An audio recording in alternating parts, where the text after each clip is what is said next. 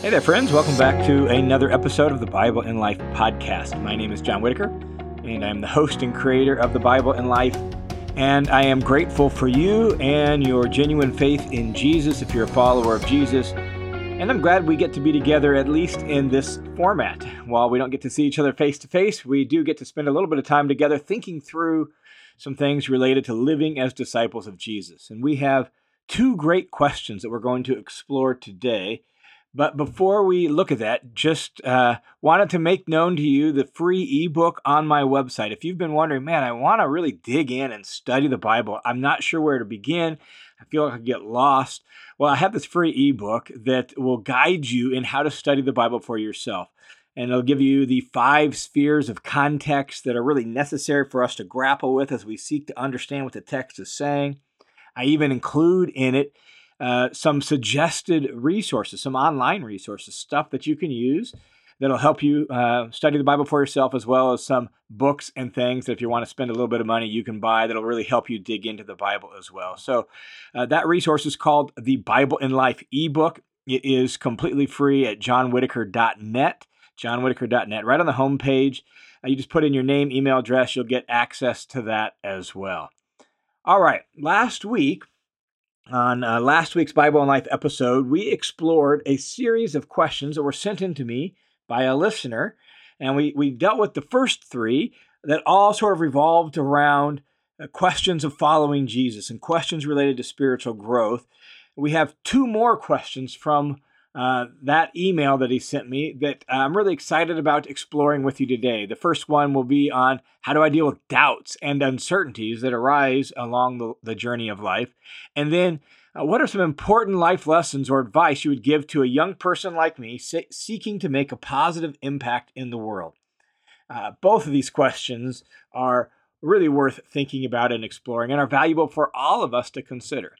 Particularly since, as the first one noted, that there are bound to come some uncertainties in life. There are bound to come some doubts in relationship to God and God's interaction with us and God's activity in the world. That doubts are part of life. And so let's just jump in with that question. How do I deal with doubts and uncertainties that arise along the journey of life? And let me just begin by saying, I understand this. I get this. And our doubts are of different kinds. They can be driven by our experience. We could doubt God's goodness because of certain things that have come our way, accidents that have happened, diseases that have invaded our family, maybe conflict that has ruptured family harmony, right? We could begin to doubt maybe God's goodness, or we pray and pray and pray and we don't see any answers. We begin to doubt that prayer works, or that God's actually listening, or that God cares. There are different kinds of doubts.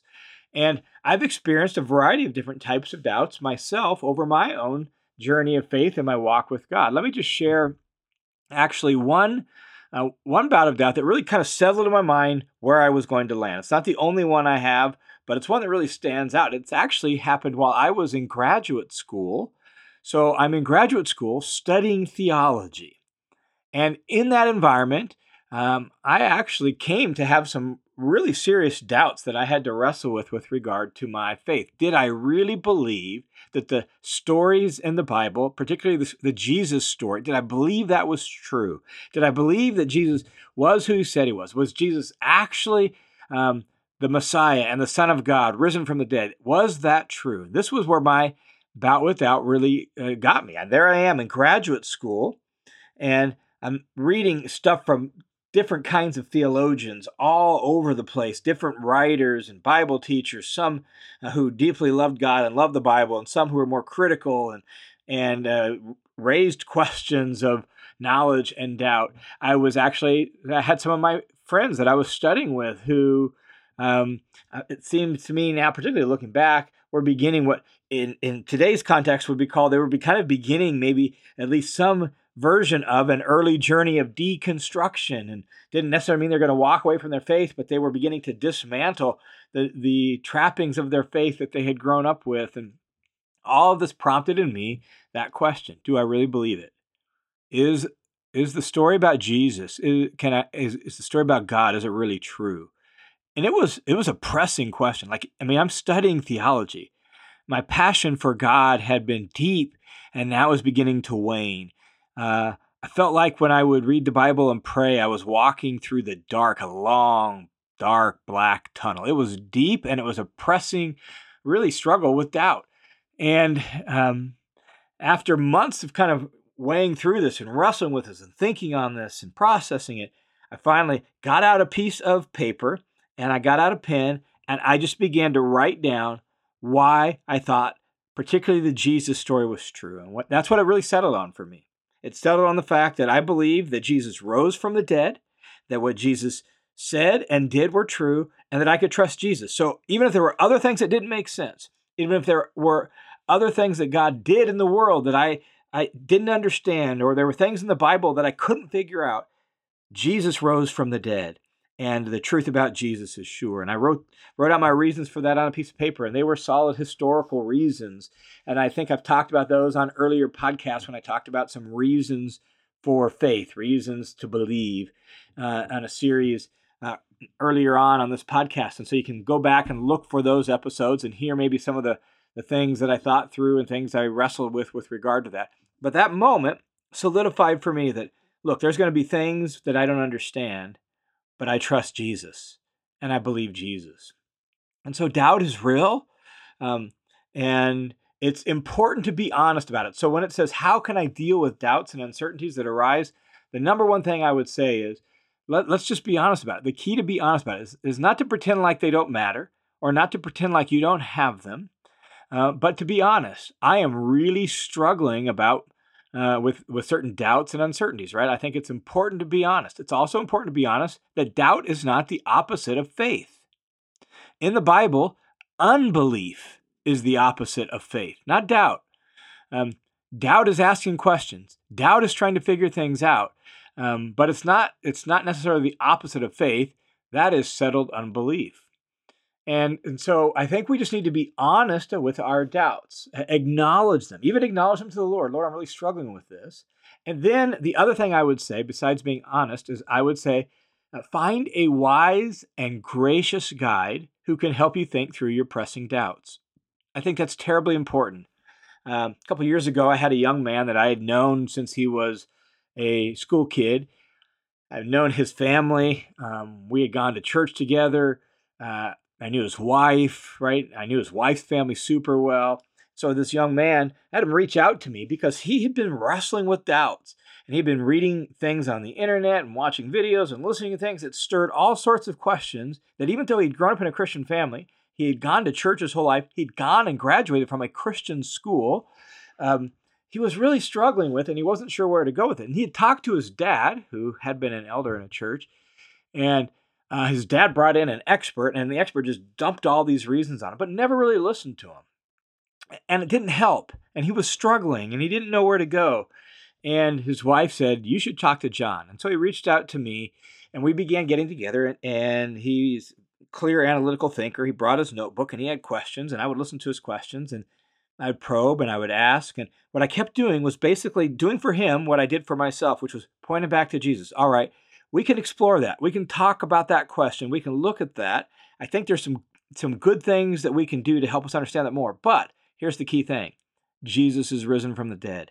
Jesus is who he says he is. Let's get that settled first. And then we can begin to work out, well, how do we understand the creation story? And is the earth young? Is it old? And some of these other questions, right? We can begin to explore some of those things. Why is there so much evil and suffering in the world? We can begin to explore some of those within the biblical worldview, but let's get settled on Jesus. And so we met for coffee for 6-8 straight weeks, and we had conversations. And at the end of our 6 or 8 weeks together, after that, he was like, John, I really appreciate it. Thank you so much. I think I'm good. And not that he had all his questions answered, not that all the doubts were resolved, but he was settled on Jesus. And that's the key thing. And so I really think it's important for us to find a wise and gracious guide who can listen, who can ask us good questions, who can really seek to understand where we're coming from and understand why we're wrestling with what we're wrestling, really listen closely, and then ask us good questions. Sometimes tell us hard truths, sometimes point out things in Scripture we haven't thought about, and help us really understand our faith and the biblical worldview more. So be honest with your doubts. Don't stuff them.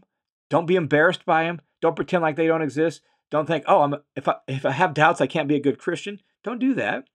Just say, okay, I'm wrestling with these things, and then find a wise and good guide who can help you out. And part of that is just to recognize you'll probably, in fact, I would expect that you'll never have 100% absolute certainty. You just never will. Like, that's just not realistic about life. That's not realistic about God. That's not realistic about the Bible. Look, if God is infinite and I am finite, then the fact is I will never fully understand him. How in the world can me, a small, finite human being, understand the infinite, almighty, majestic God who is beyond me? And if I could reduce God down to something that I could always fully grasp and understand, he probably wouldn't be worth my worship. And so, even though you won't fully understand everything, and even though you won't have 100% certainty on everything, here's the thing. Loyal trust is the key. So, Lord, I don't fully get this. I don't get why that happened. I don't get why sometimes when I pray, it seems like even though it seems clear from your word, it's within your will, you seem silent. I don't get that. Nevertheless, Lord, I trust you, and I will be loyal to you, and I'll be faithful to you until the final day. So, keep your eyes focused on Jesus. Keep confident that he rose from the dead, and trust God even when things don't always make sense. All right, I hope that's helpful just to thinking through how to approach them. There are some good resources on apologetics, Christian evidences, those sorts of things. And if you're looking for some of those resources, man, feel free to email me. I can shoot you a few that I think are trustworthy and reliable that could be really helpful to you. And I would love to help you out, at least point you in the direction of some of those resources. All right, the other question, last question that this person in this email asked me was, what are some important life lessons or advice you would give to a young person like me seeking to make a positive impact in the world? And here's my thoughts on that. And I think this is pertinent to whether you're a young person, a middle of the age person, or an older person. It doesn't really matter. Here is what I think is the most important advice I could give to anybody, particularly a young person. And it's this. You give away who you are. You give away who you are in everything you do, in all your relationships. So in your marriage, Lord willing, should you get married someday if you're a young person, your marriage is going to be shaped by the environment of your home is going to be influenced by the kind of person that you are, who you are.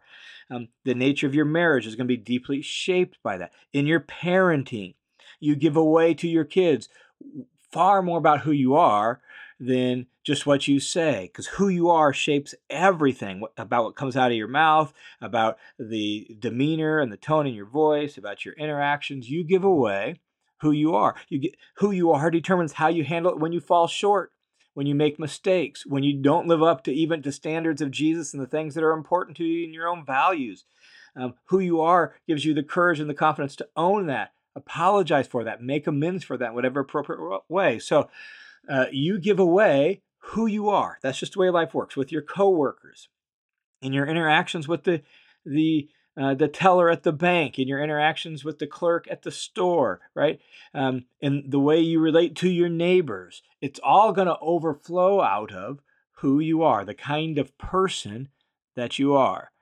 So, because that's true, be sure that your roots are going deep down into Jesus and into his word, letting Jesus be the primary teacher in your life, letting Jesus be the one that you're listening to more than anyone else, letting Jesus and his values and his priorities and his character shape and form your worldview, your values, your ambitions, so that your character, who you are, deep in the core of your being, so that your character is increasingly formed and shaped by Jesus, so that when you interact with people, when you make an impact, you want to make a positive impact in the world, well, it flows out of a Jesus-centered heart, a Jesus-formed character, a Jesus-shaped mind. That's the goal. So make sure your roots are going down deep into Jesus and his word.